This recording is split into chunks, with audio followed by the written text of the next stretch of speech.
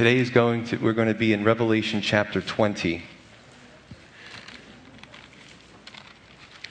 Okay, so the last time we covered the marriage supper of the Lamb, and I encourage you, if you weren't here, to get a free download, get it online, because it was really a neat picture of the relationship between believers in Christ with a picture of marriage. So I tried to hit that from all angles, and I really had an enjoyable time studying it. We saw the second coming, and we saw, lastly, the supper for the meat-eating fowls of the air feeding on the wicked dead. Kind of sounds like a title for a horror movie, doesn't it? But that's what we had. And today we're going to see the literal millennial kingdom, or 1,000 years, or it's known as the kingdom age. We see a lot of this unfulfilled prophecy in the Old Testament about a blissful experience, longevity, Edenic conditions like in the beginning. And I'm just going to kind of really delve into this because I think it's important. We're going to see Satan's rebellion once again, or his last rebellion, and the great white throne judgment, or eternal hellfire. A little fire and brimstone today. What I did order was these timelines, which we should get before next Sunday, which I'll put in the bulletins. Some of you may have had them. I handed them out maybe a year ago. And it basically gives a timeline based on the scripture of how human events and chronological order are going to unfold. And it's very helpful. If you're a little bit confused by the order of what we're doing, these things are really a concise way to kind of get an idea of where we're at. I take for granted that I study it, so to me it just comes naturally, but the real challenge is for me to express it in a way that you understand it. Okay, so we're going to jump in, chapter 20, verse 1. Now this is the Apostle John speaking again. He says, "Then I saw an angel coming down from heaven, having the keys to the bottomless pit and a great chain in his hand. He laid hold of the dragon, that serpent of old, who is the devil and Satan, and bound him for 1,000 years. And he cast him into the bottomless pit and shut him up, and set a seal on him, so that he should deceive the nations no more until the 1,000 years were finished. But after these things he must be released for a little while." So you see an angel. The angel is unnamed. He comes down from heaven. He grabs Satan, who we're all familiar with. He chains him and throws him into the bottomless pit and sets a seal on him. Now, those who try to allegorize the scripture would say, well, what kind of iron fetters would hold Satan? I didn't say that they were iron fetters, nor does it say in the scripture. If God made Satan, he can find a way to bind Satan. So something the Apostle John is seeing, it looks like a great chain. Whatever it's made of, it's able to hold Satan. We saw in the Revelation 9 the bottomless pit before, and that was where the demons were released to torment the rebellious. And here we see the bottomless pit again. Satan is incarcerated to stop his activity for 1,000 years. Now this whole abyss, bottomless pit, I find fascinating. A little point of interest in Luke chapter 8, when Jesus goes to the demon-possessed man and he says, "We are legion, for we are many." All these demons inhabited him. And as soon as they saw Jesus, they recognized him. And they said, "We know who you are. You're the Holy One of God. Have you come to torment us before the time? Don't throw us into the abyss, but we'd like to go into the pigs instead." So the abyss must be pretty bad if you have a choice between the abyss and a bunch of pigs, and you want to go into the pigs. All right, so we see this place isn't going to be fun. Now, some believe, and it's conjecture, I don't know if it's correct or not, but some believe that the bottomless pit, as well as Tartarus, as well as the bad part of Hades, is in the center of the earth. Again, I'm not going to weigh in one or the other, but it is interesting. Did a little study on the center of the earth, and basically it's an iron core at about 5,000 degrees. No one has been able to reach it yet because of obvious conditions. We can only take seismic readings and some other extrapolations. But the bottomless pit, if it was the center of the earth, there wouldn't be any up or down. As the earth rotated and you're in the center, you're not up, you're not down. If those of you who have done deep sea diving, sometimes there's a condition if you go down too deeply into the ocean where the lighting is low and you kind of get disoriented, and you could be swimming thinking you're going to the surface and you're going back down. So it's an interesting thing to look at. Again, I don't know if there's any merit to it, but it's fun to play with. Now, notice one thing that we should get out of this. God didn't directly grab Satan. Some unnamed angel. Didn't say he was an archangel. God says he dispatches an angel, "Go take care of Satan for me, will you? Take care of my light work," so to speak. But it's just an angel. Now, we some make Satan out to be stronger than he is. As a matter of fact, in Isaiah 14, there's a point in time where people will look at Satan and say, is this the one that, I'm paraphrasing, that made everybody's life miserable, that tormented the nation, that tempted us? This is the one? So even when he's seen finally, it's not going to be very impressive. But I think even believers, and maybe it's based on the Hollywood generation, but you see all these horror movies, and Satan comes out to be such a powerful force as God's equal. Satan is not God's equal. God made him, and he can dispatch him, get rid of him as he wishes, and we'll see that later on. But there's no excuses for sinning based on Satan's too strong for me. The devil made me do it. That Flip Wilson, I believe, made that thing up there. We have Christ. We have his word. We have his sword. We have the Holy Spirit. So, when we're tempted to look at that and feel overwhelmed and overcome, you know what? God, yes, Satan could kick our butts, but God could take care of him as his light work, as we'll see here. And I think that's something that will help us to put the whole eternal thing in perspective. Verse 4, and I saw thrones, and they sat on them, and judgment was committed to them. And I saw souls of those who had been beheaded for their witness to Jesus and for the word of God, who had not worshipped the beast or his image, and had not received his mark on their foreheads or on their hands.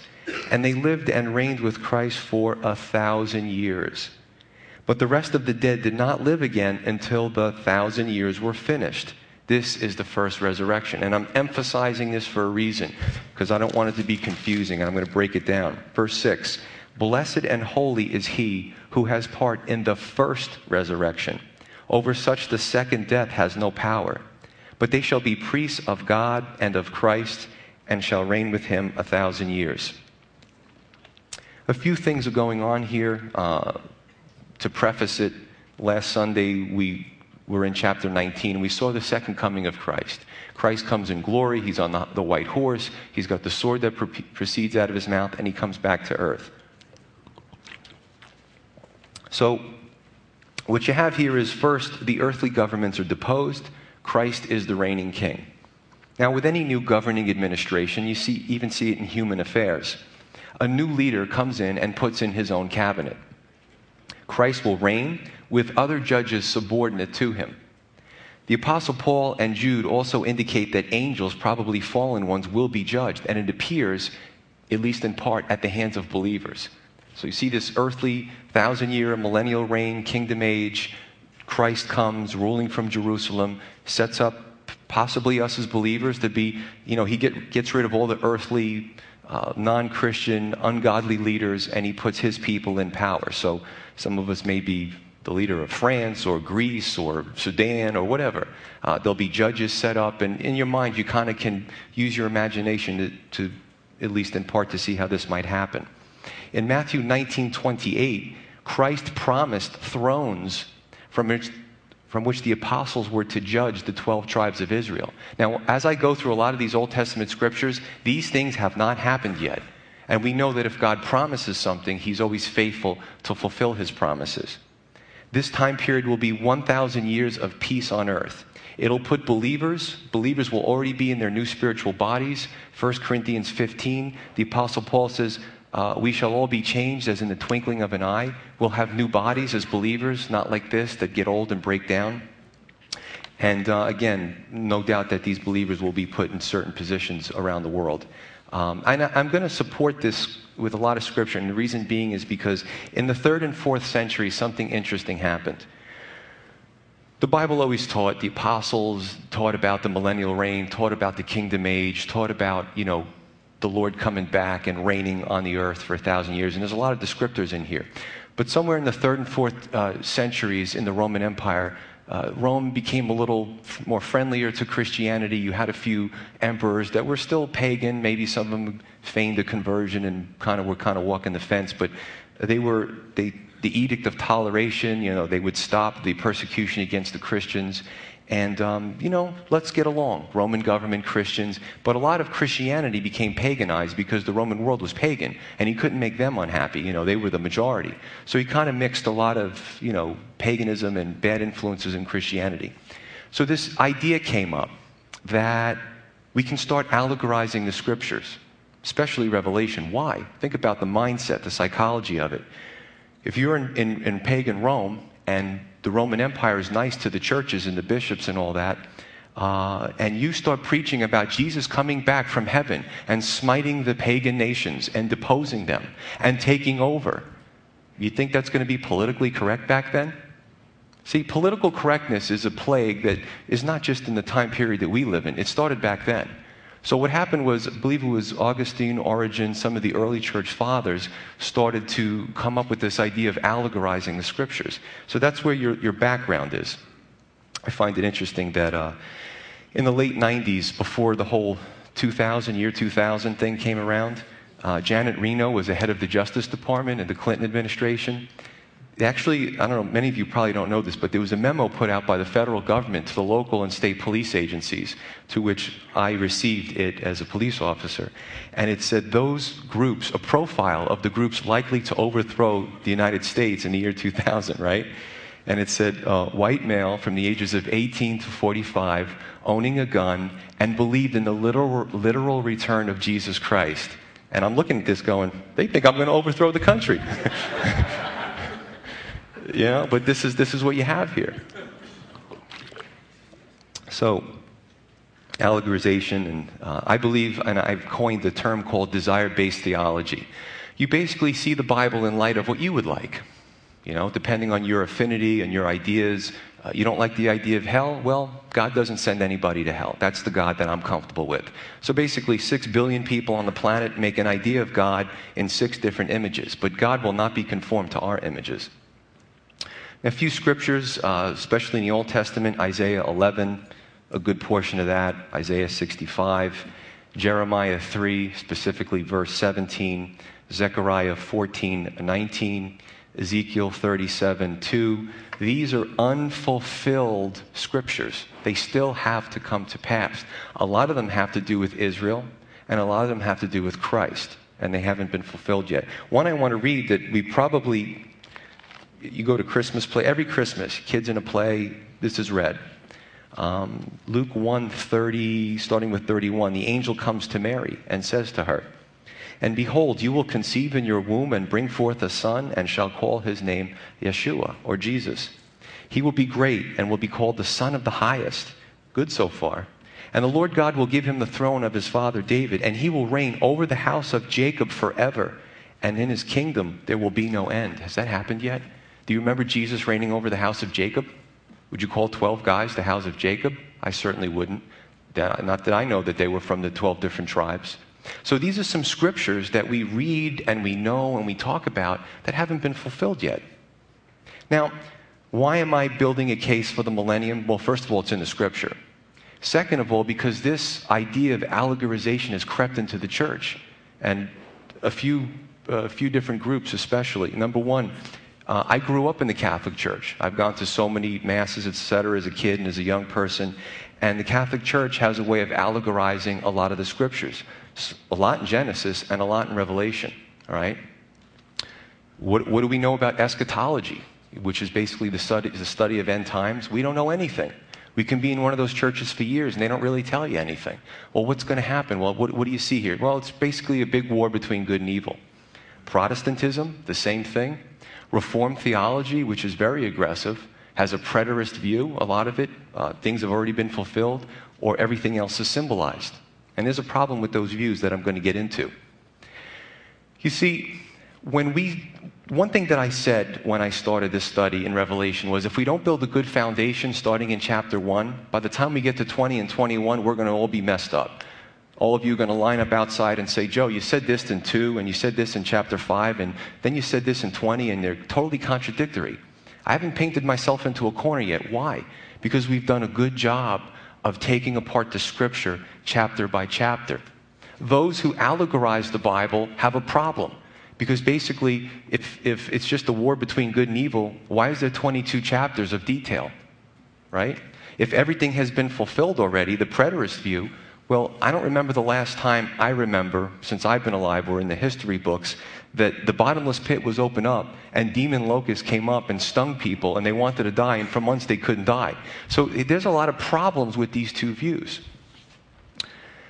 Even in Acts chapter 15, in the Jerusalem Council, James quoted Amos 9 in the Old Testament, where David was to build, his tabernacle was to be rebuilt after the Gentile inclusion. This hasn't happened yet. And basically, if you say that God has a bunch of promises that haven't been fulfilled and we just kind of push them away, then we make God a liar, and that's a problem too. What happens with Israel? Well, the answer to that is replacement theology. So Israel, okay, there are promises that are made to Israel, and basically she's bad. God has done with her, and the church now has become spiritual Israel. It's called replacement theology, and it has its roots in anti-Semitism. That's a problem too. It doesn't work out. As a matter of fact, in Romans 9, 10, and 11, the Apostle Paul says that God isn't done with Israel, that her disbelief is only for a time. She will come to her senses eventually. So this is something that we have to look at. Now, to some you may say, just give me the meat, just give me the application so I could take it home the rest of the week. But some of you may go on to be elders and pastors and leaders, and this is certainly a foundation that you need to have. What's the purpose of the millennium? Number one, to fulfill God's promises. Israel and Christ, there's a lot of promises that have to be fulfilled that haven't been fulfilled yet. Two, to show us the difference between a theocracy and an anthropocracy. And in short order, it just means taking liberties with that, is a rule by God versus a rule by man. God ruled the children of Israel, and it was good.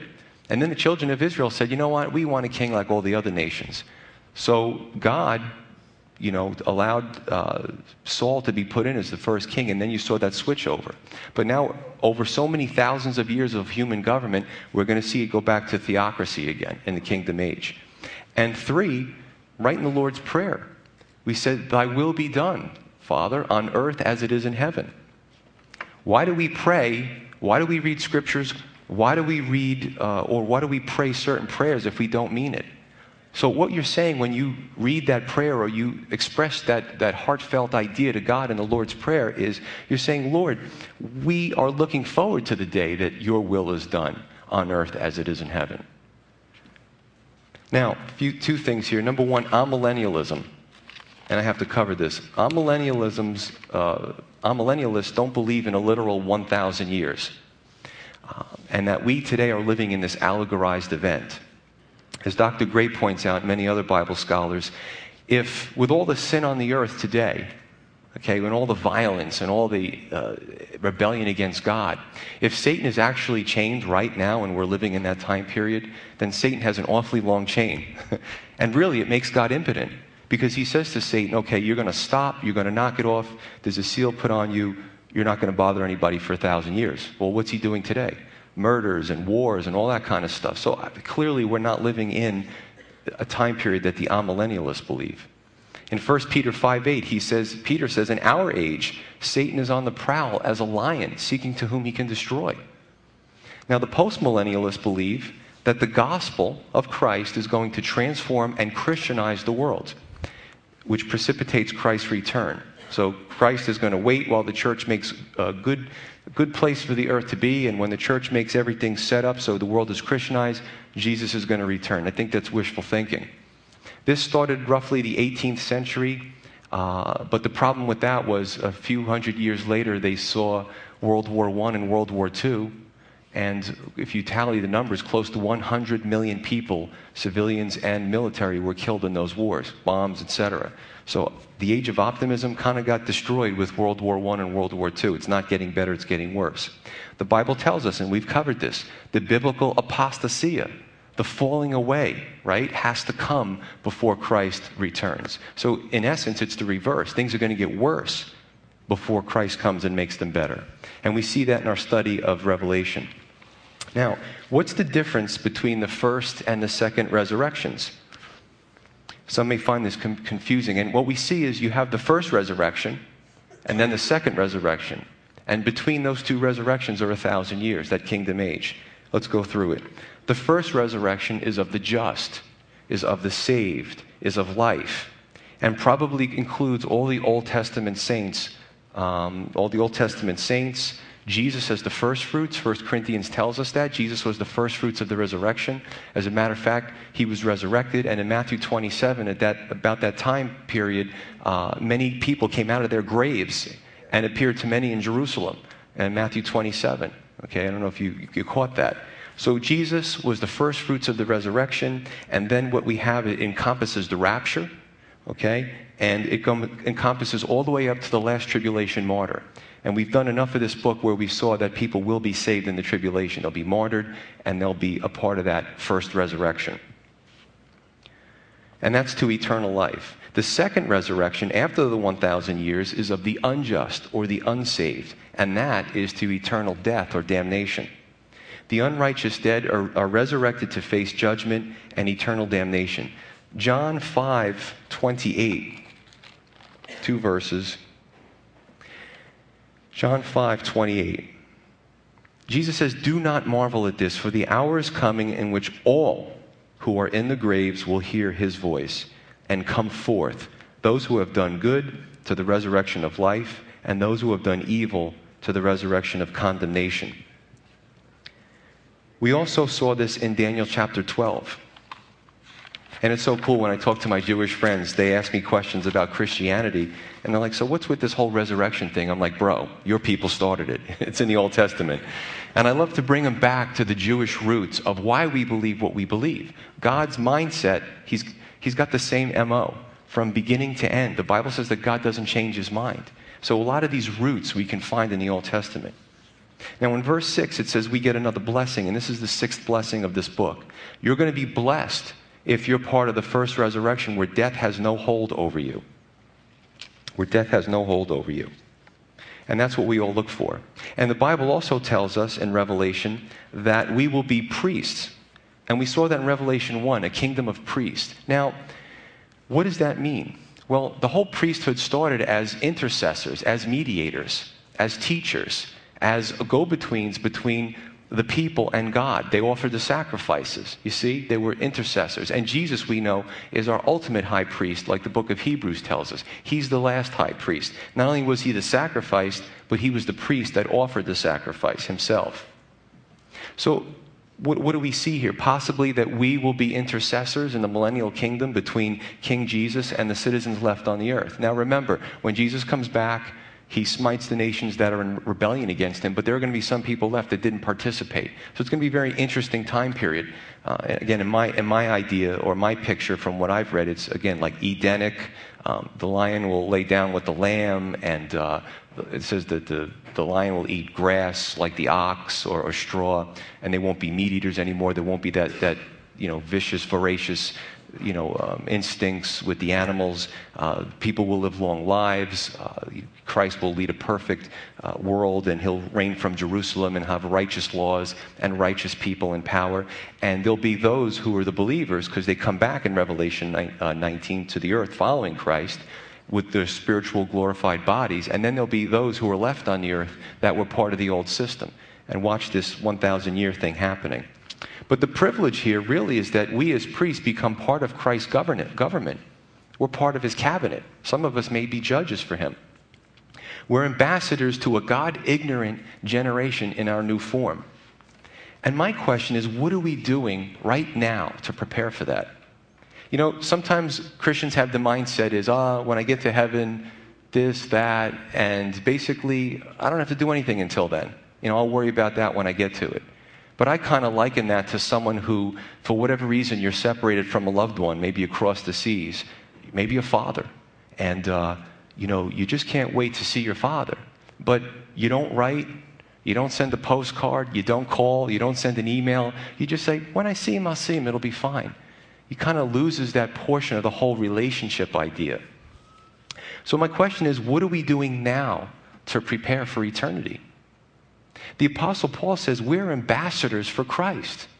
An ambassador, when you choose an ambassador as a president, that's an honorable position to put somebody in. You're representing that country to other countries. We're ambassadors for Christ. We are in this world, but we're not part of this world. We're supposed to be representing his kingdom to a lost and dying world. We're ambassadors for Christ. What are we doing to grow spiritually? What comes to mind? Is there that desire to grow spiritually? Is there that desire to increase that relationship and be the best ambassador that I can be? Nobody wants to be picked as an ambassador and do a crummy job. I'll get there when I get there. You know what I'm saying? That's not what we're looking to do. We're looking to be on our best behavior and make the best representation of the kingdom that we're representing. And that desire to become an ambassador only comes when we really believe God's promises. Because if we really believe his promises, and we really believe that his turn is imminent, and we really believe that we should be good stewards and that faithful steward, then we're going to act accordingly right now, aren't we? That's a good thing to think about. When we believe in God, when we hold eternity in our hearts, it changes our behavior. And it changes our desires to be better and to be transformed and to be more Christ-like. Verse 7. Now when the 1,000 years have expired, Satan will be released from his prison and will go out to deceive the nations which are in the four corners of the earth, Gog and Magog, to gather them together to battle, whose number is as the sand of the sea. They went up on the breadth of the earth and surrounded the camp of the saints and the beloved city. And fire came down from God out of heaven and devoured them.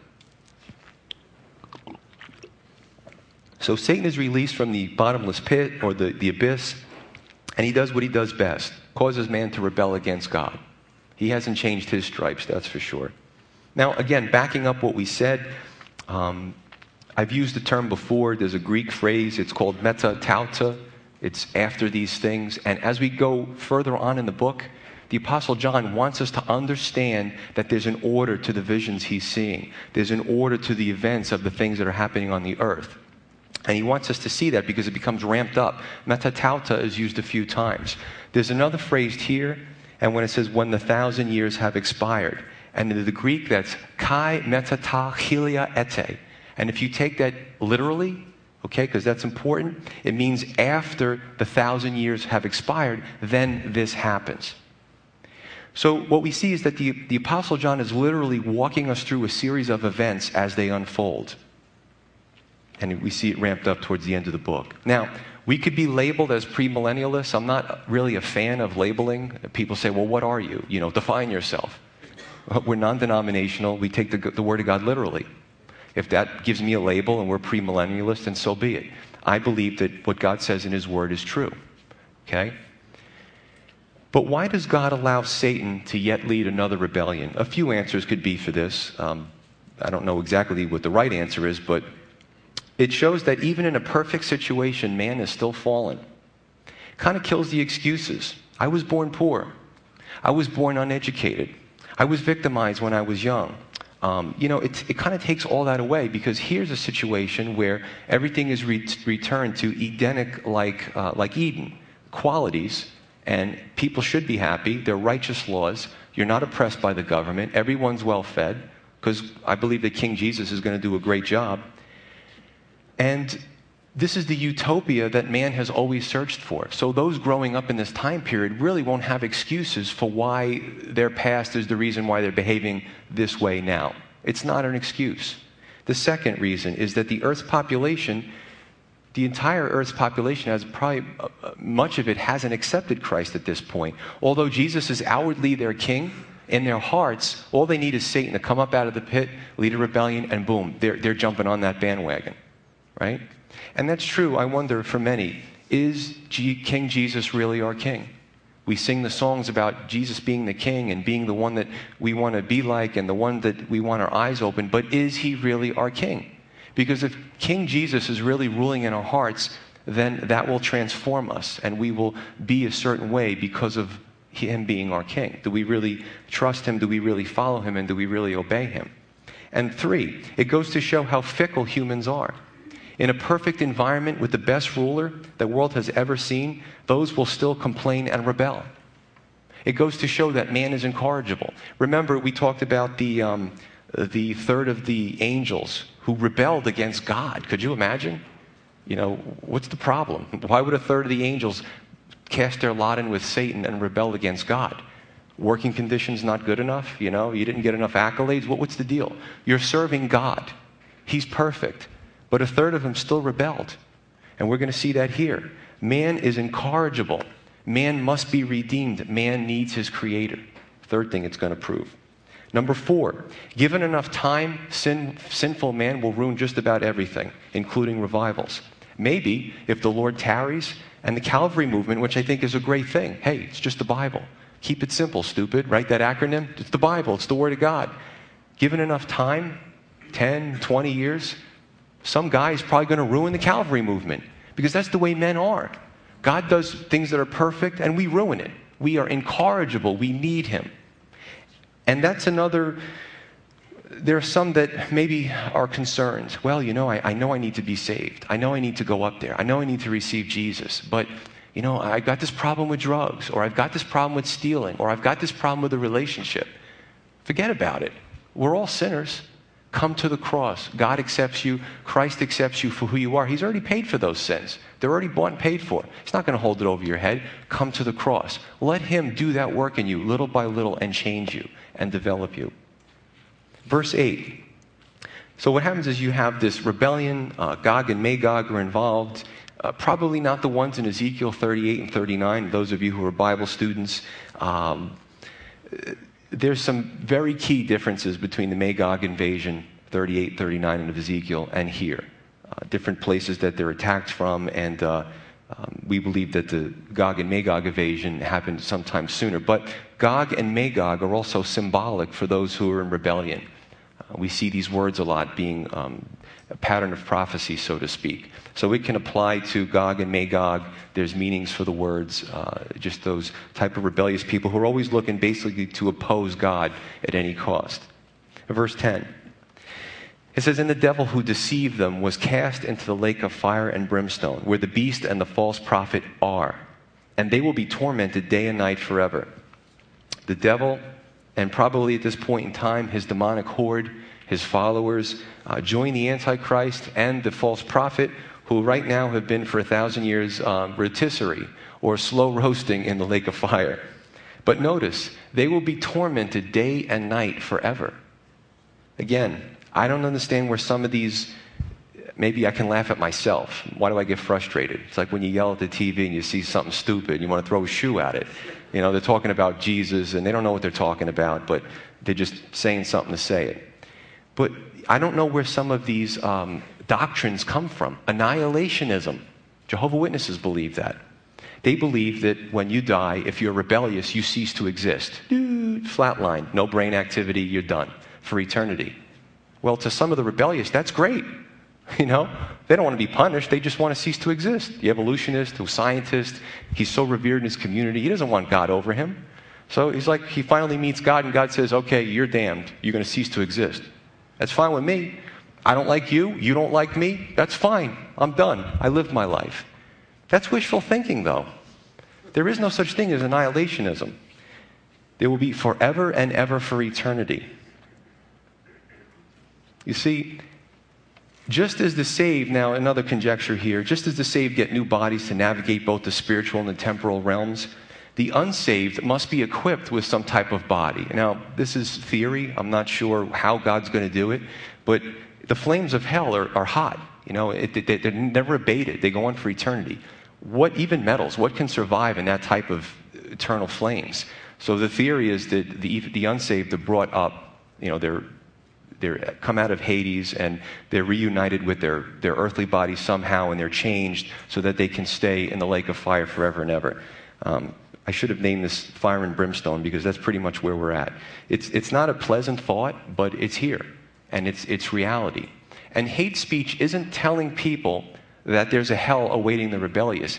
Hate speech is telling someone, you really need to change your ways and repent, because it's waiting for you. That's loving someone. If I'm a surgeon and somebody comes to me and they have an incurable disease, but the treatment is a little bit difficult to go through. It's actually very hard to go through. And I don't want to hurt their feelings. And I'm a surgeon, and I say, you know what? You're fine. Blood tests are fine. See you in another year. And you do this, and all of a sudden a person comes back and they're debilitated and they die. They're going to take my license away. Why do we do that with spiritual things? You have a condition. Sin is the condition. That's your condition. And it's enough to put you into this lake of fire. You break one of God's laws, and the chain between that God is holding you, it snaps, and you plummet to your death for eternity. It's loving to tell you that this weight awaits the rebellious. You really need to think about your eternal security. You really need to repent. Verse 11, the last few verses. It says, "Then I saw a great white throne and him who sat on it, from whose face the earth and the heavens fled away. And there was found no place for them. And I saw the dead, small and great, standing before God, and books were opened. And another book was opened, which is the book of life. And the dead were judged according to their works, by the things which are written in the books. The sea gave up the dead who were in it, and death and Hades delivered up the dead who were in them. And they were judged, each one according to his works. Then death and Hades were cast into the lake of fire. This is the second death. And anyone not found written in the book of life was cast into the lake of fire." When you take the Greek words, I think it's limne pour, and you take them into their component parts, it's literally lake of fire. There's no spiritualizing it. There's no making it sound nice. It's a lake of fire. Pour, where we get in the English pyro, right? Pyrotechnic. Pyro means fire or flame. So even the words from the Greek to the English, we can see the roots there. I like the, what do you call that, etymology of words to find their meanings. I think it's a lot of fun. But it's the lake of fire. And it certainly wouldn't be fun going there. Verses 11 through 15, this is the great white throne judgment. Those are judged and sentenced, not found in the book of life. Now, it's kind of confusing. So you got Hades, and we talked about Luke 16, and the rich man, and he's talking to Abraham, but there's a gulf, and then what? These things are thrown into the lake of fire. It's confusing. Let me help you with American jurisprudence, if I could. Something where I can probably help out a lot. To make it make sense, in the world, right, what happens is the police catch a bad guy. Let's say he's really bad. He's a serial killer. They take the bad guy, they throw him in a local lockup, they book him, they print him, they process him. And then he goes to a local lockup. Now, he's there until his court case can come up because it's alleged that he did something. The police aren't the judges. They just catch the guy. So what happens is he eventually has his day in court. He's arraigned. He's formally charged. And then he goes before the judge, maybe a jury trial, and he's found guilty for his crimes. What does the judge do? The judge sentences him. He's the judge. So the final act of adjudication is the judge looking at the defendant, the guilty defendant, and adjudicating him, sending him to maximum security prison or life in prison where he doesn't, or the death penalty where he doesn't get out. He's done. He's punished. Now, in the spiritual realm, sinners not covered by the blood of Christ die. Now, you may say, yeah, but, and this is what the world says, there's a flaw in your analogy.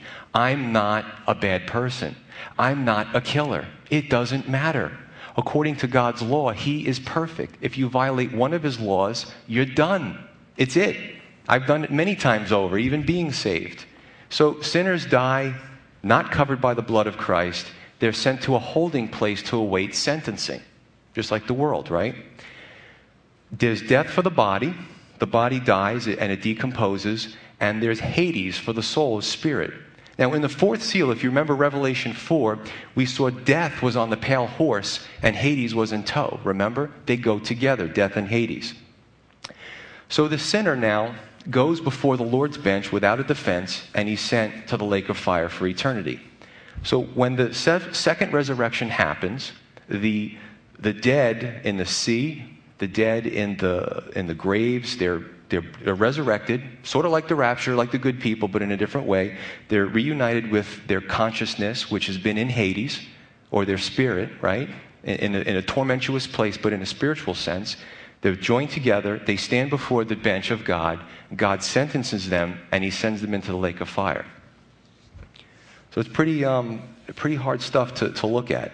Now, what's interesting is that you say without a defense, what does that mean? Well, we have a defense, and this is not based on anything in the scripture or anything, but I liken it like this.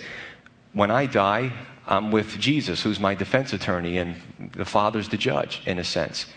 And the Father says, listen, this is what you've done. You violated my laws. And it happens to every one of us. How do you plead? And I'm like, oh, I got a good defense attorney. I got Jesus. And he stands up and he says, guilty. And I'm like, guilty? You're supposed to be defending me. What's going on here? And he says, you're right. My client did do all that stuff. And I'm like, oh boy, I'm really in trouble now. But Your Honor, if I may say, I paid for that. At the cross, when I shed my blood for the remission of Joe's sins, all that stuff is paid for. So you're right. He is guilty. He is guilty as sin. but I paid for his sins. And even the stuff he's going to commit, I've paid for that too, just to make sure this is a wrap and we don't go before the judge's seat again. And that's what you have.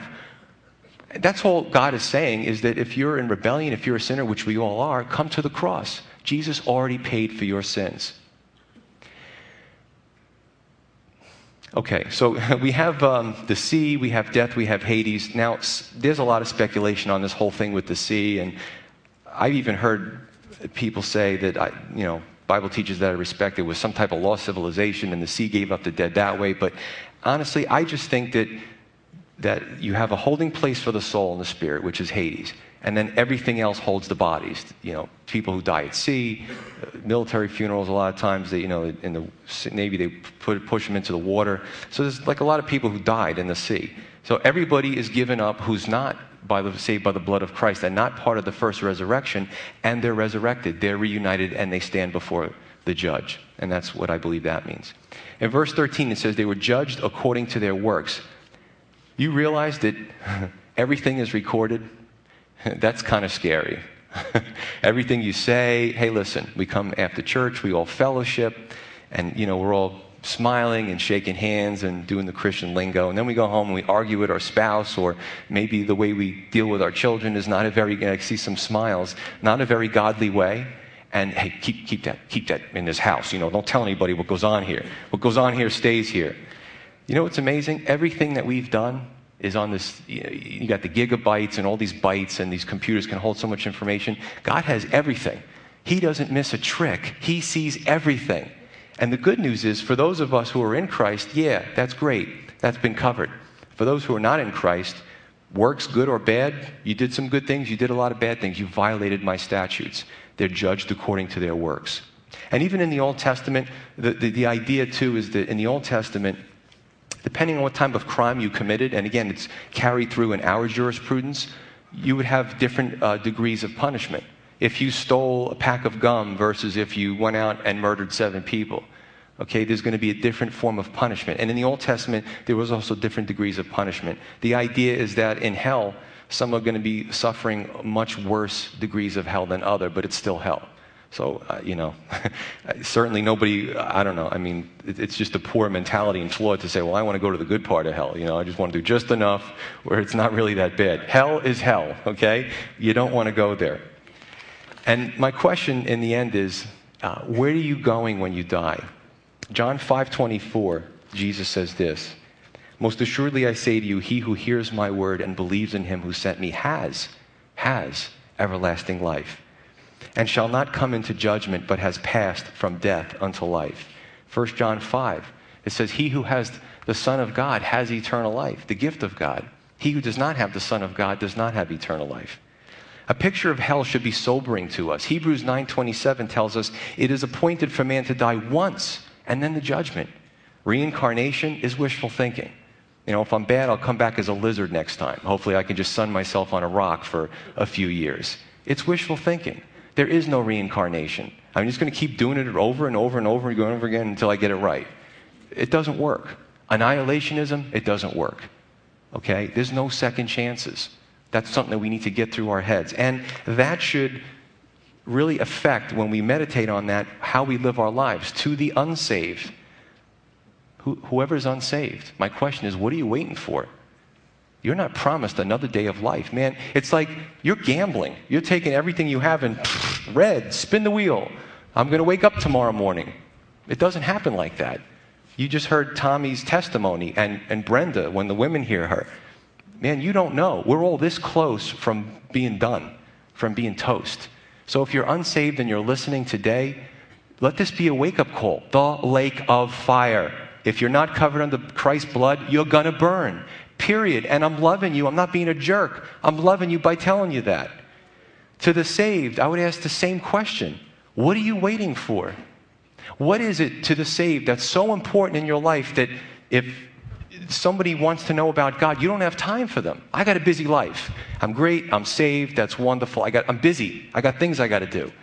Would you, if you were stopped, if you were talked to somebody, if you knew that the Lord was giving you an opportunity to spend 15 minutes to tell someone about Jesus, would you do it? The way we live our lives, do we show people with our lives that we believe his word? You know? What is it that we put ahead, believers, brothers and sisters, of giving the gospel to a world that's hopeless? Change, hope. Yeah, they all ran on that, didn't they? There was a few of those politicians that ran on that slogan. They all copied off of each other. Clinton talked about that in the 90s. That's not something new. And then when they get, I don't care, Republican or Democrat, when they get in, does anything really change? A lot of times it changes for the worst. There is no man who's going to give you change and hope. I'm sorry. If that's what you're throwing your money on the roulette wheel, you can forget about it. It doesn't exist. And again, I'm not up here using my bully pulpit or trying to be difficult, and I can be at times, but I don't know when we're going to run into the lake of fire again. So I'm going to keep you here as long as it takes to make my point. Right? You can walk out if you want.